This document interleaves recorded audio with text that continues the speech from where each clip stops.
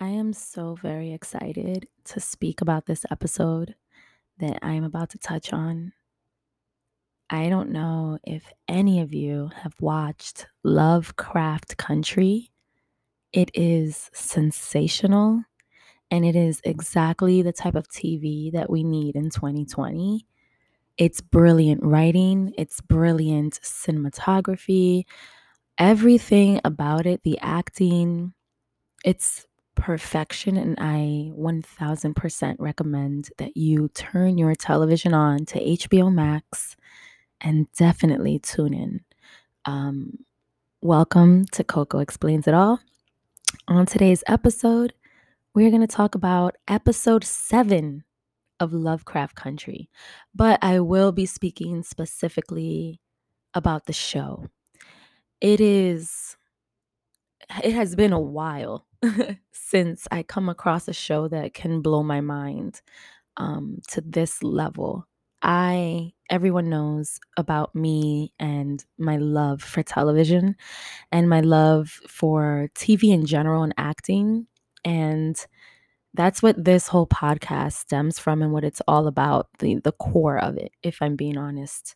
Um, I am an actor that has studied acting for over 6 years. So I get inspired when I see so many talented individuals bringing so much creativity to television today, because I feel like for a while television was oversaturated and there was just a lot of remakes and there was no originality.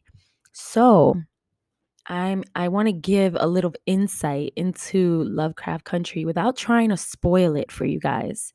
The reason I don't want to spoil it is because sometimes we need to hear about a show and what inspired it and who is the one that's behind it for us to even get the will to want to tune into it, right?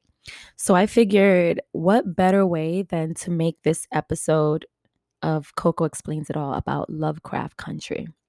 So, how I got into the show, I remember when it aired, I did not watch the first episode. Justin, my husband, was watching it. He put it on. He was very excited about it and like open to it. I was drowning in my iPad, probably looking something up for the business and what I've been working on. And I noticed that I kept getting distracted with what I was doing, and I kept wanting to give the show my attention. I didn't understand it at first. I didn't There were so many nuances to the show and so many different genres all in one.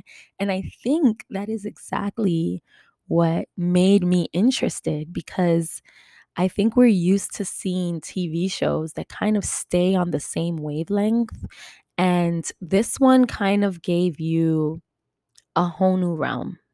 So, for me, if I could describe it, and this is actually something I said while watching it, and I told my husband, I'm like, it's really giving me Indiana Jones vibes meets like The Shining, if I could say, or maybe like a M. Night Shyamalan kind of film.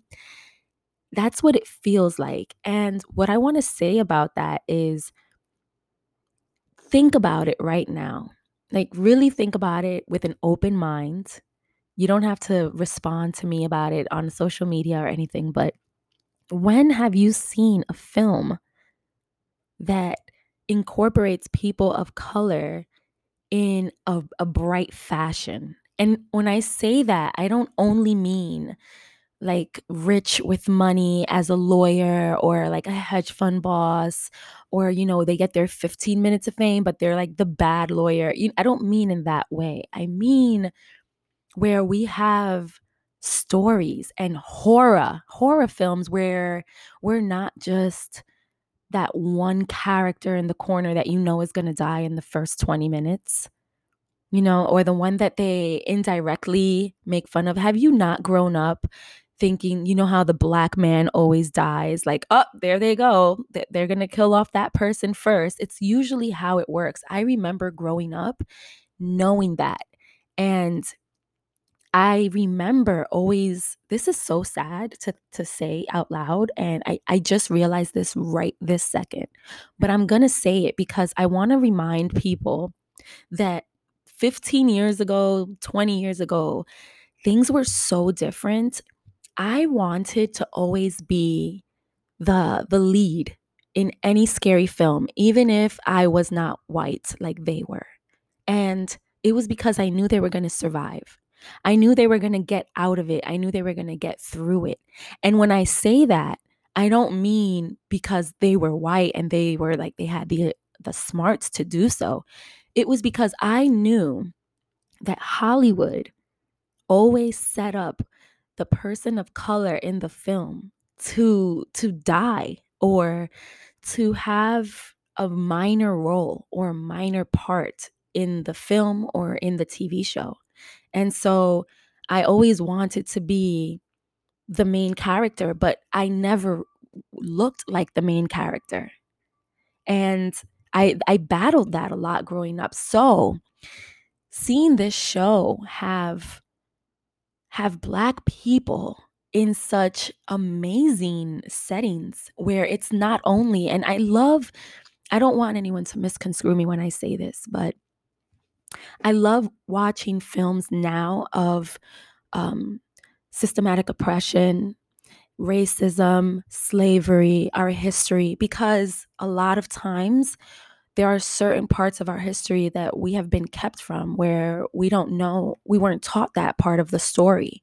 So seeing it in film, of course, if it's executed beautifully, seeing it in a film kind of helps you to paint a picture and to resonate more with what my ancestors may have gone through.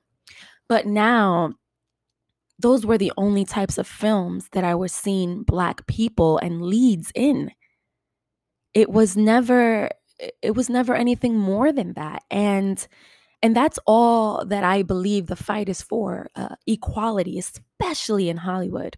So watching Lovecraft Country and seeing seeing Black leads in a futuristic setting or in a setting where basically it has nothing, yes, there is police brutality involved in this show, but the realms and the places that they go to and all the different worlds that this show takes you to are also so much more than just that. And it kind of paints a full picture for you while explaining the history of Jim Crow and just the terrible tragedy of what our world is even today. So I want to talk about Misha Green because while J.J. Abrams and Jordan Peele are co-producers on the film, on this TV show, Misha Green is a television writer and producer. She is a Black, beautiful queen, let me tell you. And she's best known as the creator, director, writer, and producer of HBO's Lovecraft Country. And she's also the creator and executive producer of the historical drama Underground, which I have not seen. But now I am just so much more interested to watch that show. Even though I did see that it won't be coming back for another season, I still want to give it a shot to see how else she writes things because her writing is really magnificent. I love where her brain takes you, and it's beautiful to sit through this roller coaster because it is a roller coaster, you guys. It's gonna make you feel as though you're watching so many different TV shows all at once. And it has a lot of emotion, it has a lot of purpose, which I believe is very important when you're writing a masterpiece. Like, it shouldn't only be about, something that's maybe superficial or funny and comedy. It can also be something that hits home and something that we have to learn. And I always love to take something away from what I've watched.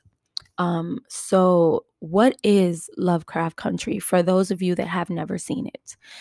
It is set in the 1950s and it follows actor Jonathan Majors, who plays the lead Atticus, his friend Journey Smollett, who plays the second lead, of course, Leticia, and uncle, of course, Courtney B. Vance, whose name is George in the show.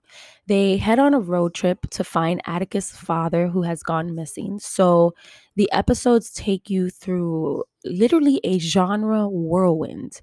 And it's a family drama that basically explores the past and, oh my gosh, very, very present realities of our world today with racism, family, love, but specifically Black love, grown, mature love, and just the world that they lived in back in the day and that we still live in today. Um, it takes you on a ride each week and you look forward to it, you miss it, you think about it throughout the week until Sunday hits again because it airs on Sundays on HBO Max. It's not good TV, it's great TV. It leaves an imprint on your heart and makes you really think.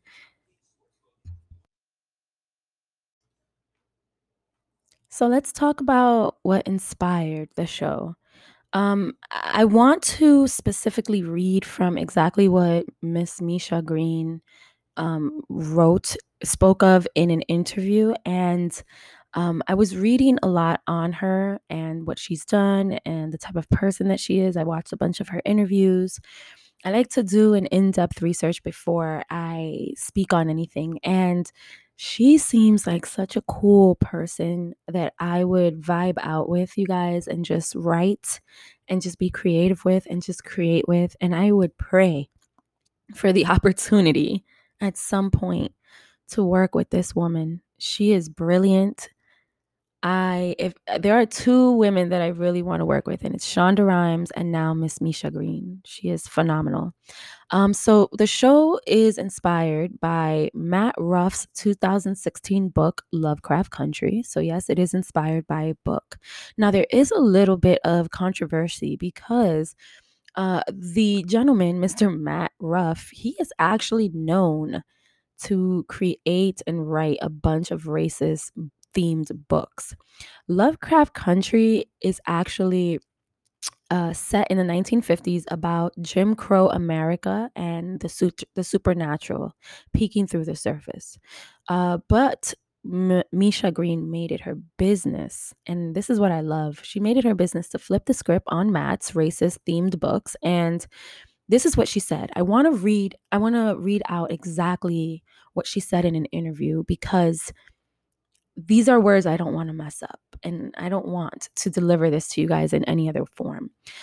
So the interviewer asked, the show is based on is set on the 1950s, but it seems so relevant in 2020. Did it feel that way to you? And she responds, Matt's book is beautiful. It's the idea of reclaiming the genre for people who the genre typically hasn't been for. I watch all these sci fi movies and they're set in the future, and there are no people of color in them.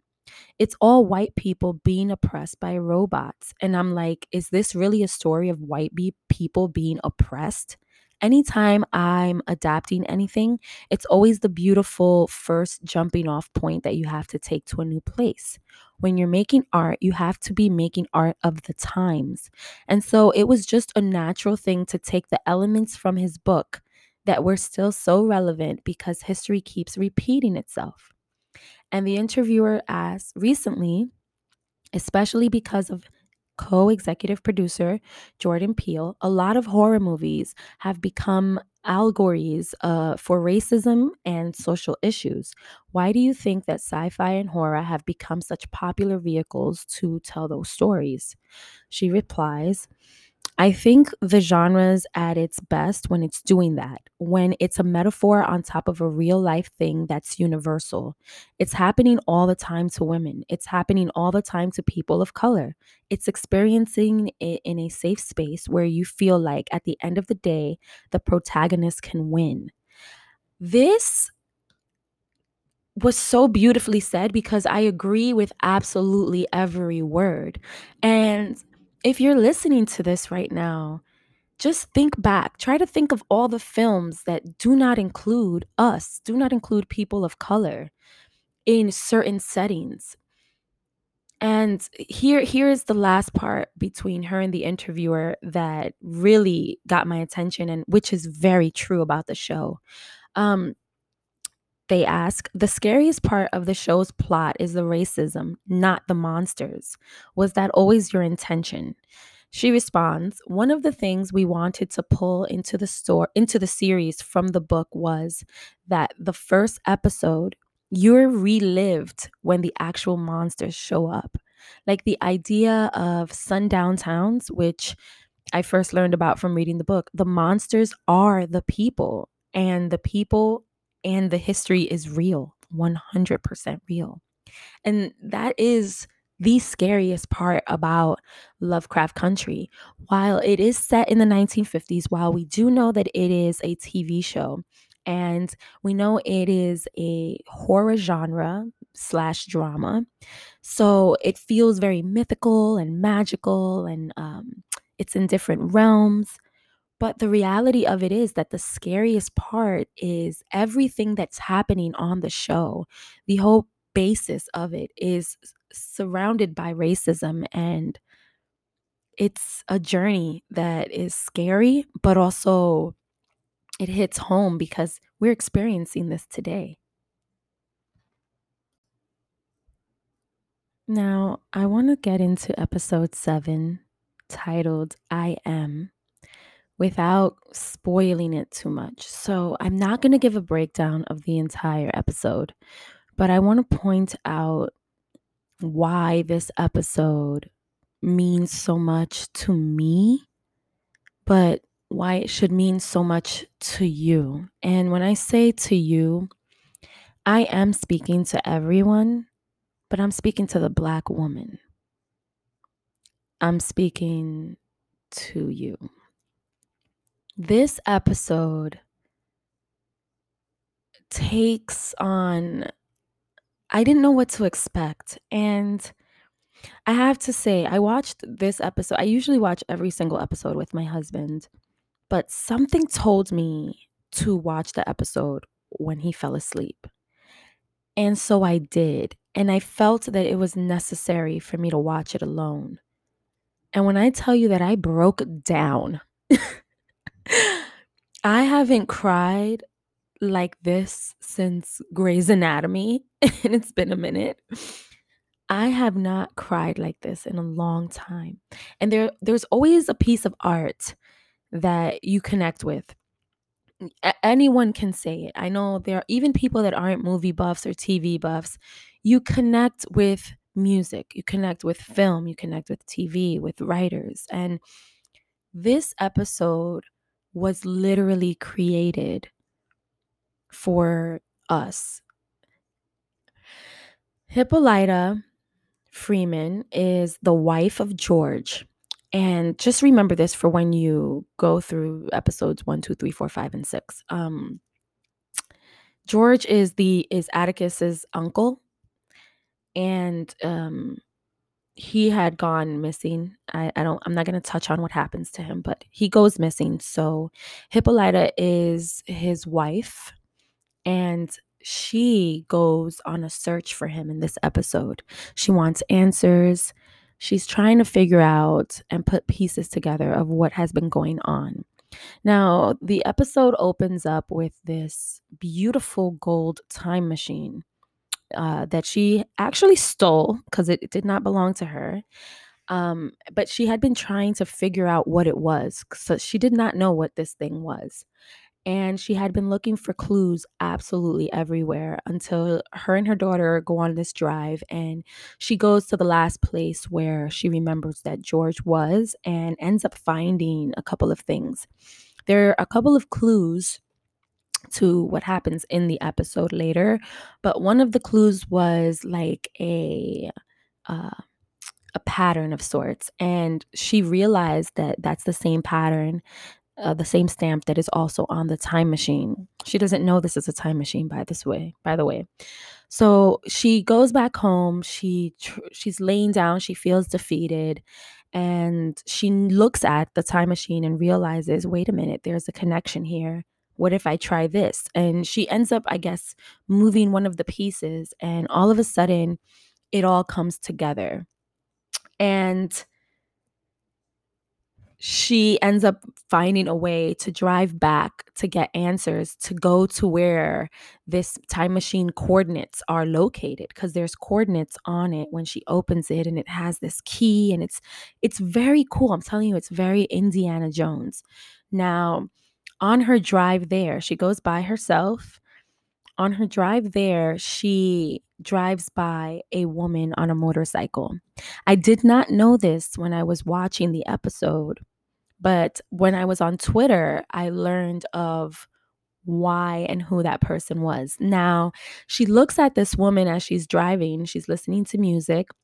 She's actually listening to Josephine Baker on the radio. Remember that I said that. And this woman looks at her and smiles. And she's like, "Oh my God." And she smiles back. And she feels, you can tell that her character feels a sense of hope, a sense of something that you didn't get to see in her throughout any of the past episodes. So as she gets to the location, she notices that it's like a weird lot, kind of weird area, and it has like a machine. She tries her best to get the machine on and finally ends up tapping it open. But two cops end up stopping her and grabbing her and asking her what she's doing there. And she pretended as though she didn't really know. But it ends up that one of the cops tossed her like against the big time machine thingy, and it finally turned on. And when it turns on, it starts to blink like a time warp, and it starts showing different worlds. And the cops are perplexed. Everyone is shocked. Atticus actually breaks in and shows up to help her and get the cops off of her. And he actually gets one of the guys, he throws one of the guys into the time portal. But when he grabs Hippolyta, they're both standing there in awe because one of the cops were shot. She ends up shooting one of the cops out of self-defense, of course, because these are crooked cops, you guys. You will see when you watch the episode. You must watch this episode, please. Now, while this is all happening, Hippolyta gets sucked in by the time machine. When she wakes up, it shows coordinates with a very futuristic world. It's almost as if it looks like she landed on the moon. The emotions I was going through when it was jumping from realm to realm was so, I never ever experienced. I wasn't even paying attention to my phone. I wasn't blinking. I was just so enamored and so like focused on what was coming next because I couldn't figure it out. And I think I love that about this show. It's not the type of show where you can paint a picture and try to figure out where it goes, even though we know about racism, we know what's been going on the planet and what's been happening, but you never know what direction they take on this show. So, two humongous robots, futuristic looking robots, walk up to her and basically take her. And now she wakes up in a white room. And this white room is what signifies the prison that she's been in on Earth. She's been kept in her own prison while she's not one of her ancestors who went through the slavery. She has her own form of it. And it's been happening in America for her, where she has been shrinking herself and who she is as an individual because of her being a Black woman and because of her shrinking for her husband and not going for her dreams. And a couple of episodes before, they allude to when she is with, I believe, a sister or a friend in the planetarium looking at stars, and she's telling her friend about a story where she discovers a comet, and someone else took the credit for it because she was a Black girl and she never got the credit. And she's always wanted to be an astronomer, a discoverer. That has been her dream, and she let it go little by little, living in America, which is modern day slavery somewhat. And all of the metaphors in this episode I don't want to be too detailed, but I do want to touch on quickly the woman that was on that motorcycle. Her name, she's actually a real person and a real historical figure. And what I love about this show is that they give you real history. And I have never heard of this woman until this episode. And had I not gone to Twitter and noticed that it was trending, because after I watched the episode, I wanted to know if people felt the same way that I did. So I ran to social media and everyone was talking about all of the Easter eggs that were in it of historical figures. The first one being Bessie Stringfield. So if you don't know who Bessie Stringfield is, she was born in 1912, I believe, and she passed away in 1993. She was a Black woman. She was a motorcyclist, and the first African American woman to ride across the United States solo. And she was one of the first, I believe, dispatch riders for the U.S. Army during World War II. And she's broken down barriers for both women and Jamaican American motorcyclists. She was inducted into the Motorcycle Hall of Fame.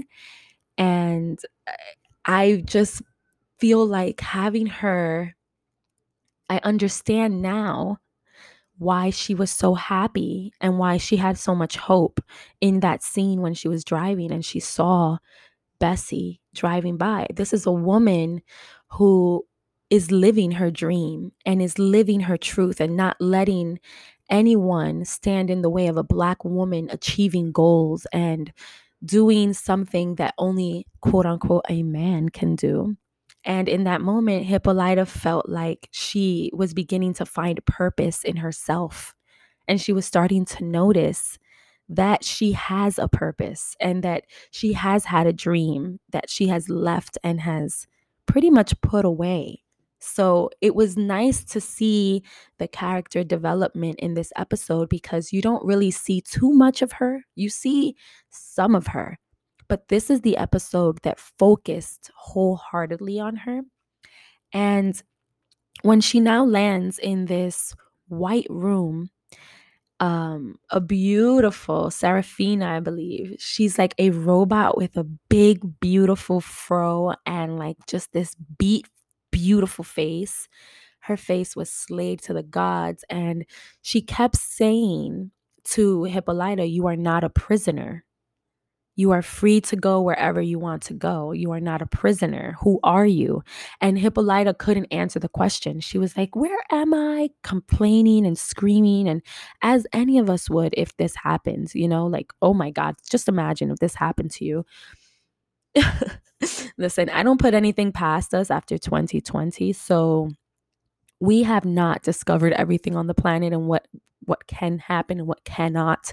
So I never want to be ignorant to the fact that magic doesn't exist or that there are different realms in our world. We can't be the only entity on this planet. So this robot, beautiful woman, Serafina, keeps asking her, "Where do you want to be? Where do you want to be?" And Hippolyta then screams out, "I want to be in Paris dancing with Josephine Baker." And in that moment, it was like the whole entire show switched, and it was a realm that it took us on a journey, and she ends up in Paris on stage, and she's disheveled. Hippolyta doesn't know how to do the dance, and she can't believe that she's there in Paris wearing a feathered bra, dancing on stage as Josephine Baker walks down the stairs. And the purpose of her actually going to Paris is because Paris has been, I learned this also on Twitter and from reading so many articles, you guys. So Paris has been a symbol of freedom from thought, sexuality, just living on a freer level. So Josephine Baker, for her, and funny guys, I said that she was listening to Josephine Baker on the radio when she was driving to this time machine and she passed Bessie Stringfield on the motorcycle. Um, Josephine Baker basically stands for freedom. And if you are not familiar with whom Josephine Baker is, she is a sensational woman from the 1920s who will never be forgotten. And she was the first Black woman on a movie, if I'm not mistaken. And she broke a lot of barriers down. She was a heavy activist on racism and equality. She just she was the type of influence that a lot of women need today, and we were very lucky for her. Now, in this episode, another appearance is made by Miss Frida Kahlo, and she says a quote that I am obsessed with. She puts up her glass, and I didn't know this was her as well until I watched the episode for a second time. She makes a toast saying, "To girls like us who know when to create and when to destroy." And after that moment, it's a conversation between Hippolyta and Josephine Baker. They had now at this time gotten close. Uh, they show you how time has gone by because now Hippolyta is more familiar with the crowd and she knows the dance moves and she's enjoying herself. She's doing a little bit of drugs and a lot of dancing and living, something that you never get to see her character do, but something she's also hasn't seen herself do or hasn't allowed herself to do. So we start to see this is a metaphor for Hippolyta finally starting to notice how shrunken she's become in America and how white America has basically, as they say in the show, they find a way to lynch her without her even noticing the noose. And the reason why this hit on such a ridiculous level is because this is something that I have been going through since 2018. I started to realize what was happening in my life and why I was working for someone else and putting my life on hold, and why I didn't have the opportunity to drop everything and go for my dreams because there were so many hiccups and so many things and disadvantages that came my way that stand in my way for being a half Black, half Latina woman. So I wholeheartedly understood this, and it made me proud because I figured it out before this episode, but I figured it out. And I hope that when you watch this episode, if you watch this episode, or even if you just listen to this and give it a shot, you're going to see how we are all living this life. And there are people, I never want to say all, because there are people that are very happy in the lives that they have chosen for themselves. But I'm speaking for the people that have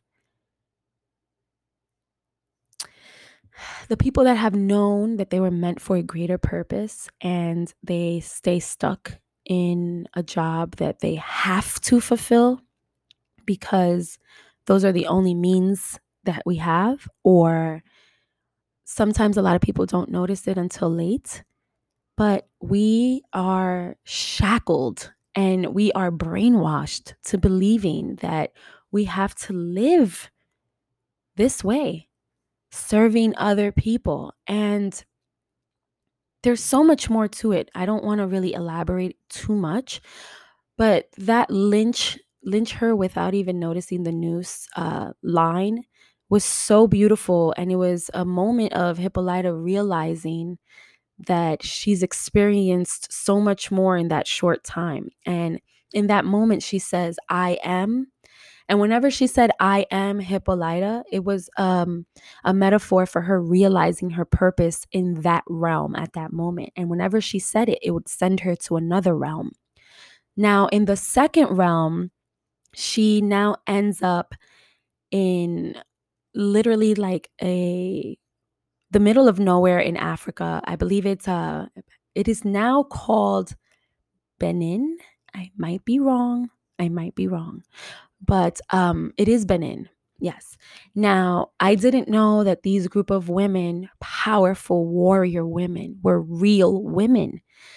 You will think that they are metaphors. You would think that they are myths or urban legends, but these are real women. The Dahomey Amazons, um, in the episode, she's now in a training where she has to regain her power and reclaim her place in her own life and start to do for herself and realize who she is and stand for what she wants and go for it. And it's such a beautiful scene because she's defeated at the beginning. Of course, she doesn't know what to do or how to do it. And the more and more she trains with this warrior, the better she gets. And the Dahomey Amazons, just so you guys know, they were frontline soldiers in the arming of the Kingdom of Dahomey, which is a West African empire that existed from the years 1625 to 1894. So today, that's actually called Benin, not Dahomey, and it occupies like on a silver between Nigeria and I think the place is called Togo.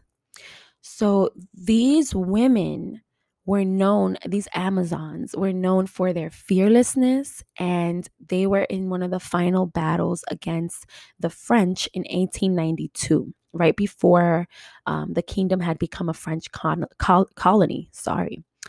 And out of the 440 Amazons, only 17 came back alive. But these women were trained. They were monarchs. They were legends and historians. And they were real women. And in this, Hippolyta becomes one. And they fight a war very quickly. She realizes her place and that she's grown.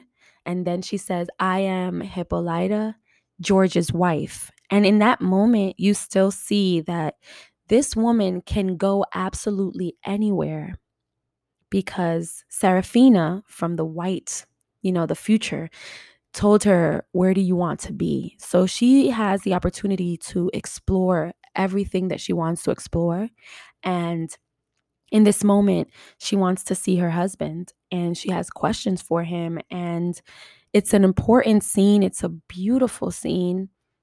And the acting is just monumental. But she reminds her husband that she shrunk who she is to be there for him and to be a good wife and to be the wife that white America and that America in general, that the world in general has made women to be, but specifically Black women, to shrink themselves for the man and always put the man first. And it was an ode to her putting herself first. So at the end of their conversation, instead of saying, I am Hippolyta, George's wife, or that's just not it anymore. After saying that to him, she finally realizes, I am Hippolyta, the discoverer, the person that she's always wanted to be, the career path that she has always wanted to choose. And while doing that, George decides to go with her. And it was beautiful to see him do something to support her dreams. And that's what I got from it. I was a hot mess, you guys. I was crying because it's all about the people in your lives as well. And there are a lot of people in our lives that are going to hinder us. And while they may mean well, they may hold us back in ways that are unacceptable to the world that we have to live for ourselves. We have to be able to be our own people. I and my husband are together all the time, but we are such individuals. He knows all of my dreams and aspirations and all of the things that I'm doing and working on, and he's so supportive of it, and I'm so grateful. And I pray for everyone to have that as well. And if you do not have that, make it clear and make moves, because we have one life to live, and we shouldn't be living it just to exist. We should actually be living. And that is what I got from this entire episode. It is such beauty. And I want to read a couple of the quotes that Miss Hippolyta said that stuck out to me. So one of them is, I became the kind of Negro woman white folks want me to be.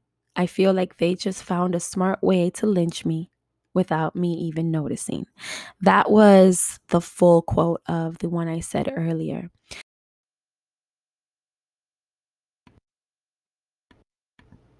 So here are my thoughts. I believe that this episode specifically will be Emmy nominated. I believe that the actors will be nominated for Emmys. I want you guys to remember this because you heard me say it. It's going to happen. This show in its entirety will be nominated for an Emmy as well. We will be getting second season, third season. I believe it. It is too good to pass up on. Misha Green, we have a lot more to see of this woman, and she is so talented, so creative. I hope to work with her one day. This show breaks barriers for Black people in Hollywood, for TV. Hopefully, film can take this route as well. Here's to seeing more of us. I want to urge that if you have a dream, if there's something that you want to do and that you feel will bring purpose to your life and to others, go for it. Don't hold back. Let's build our legacies. We have so much to discover about ourselves, and I hope that this episode, if you watch it, hits you the way that it hit me and ignites another level of monster in you in the best way for you to go towards what you want. So I'm going to end this with a quote by Hippolyta. How can I fit everything that I am back into this space? I hope you know what that means. You'll know once you watch it. Thank you guys for watching. For listening. Bye, you guys.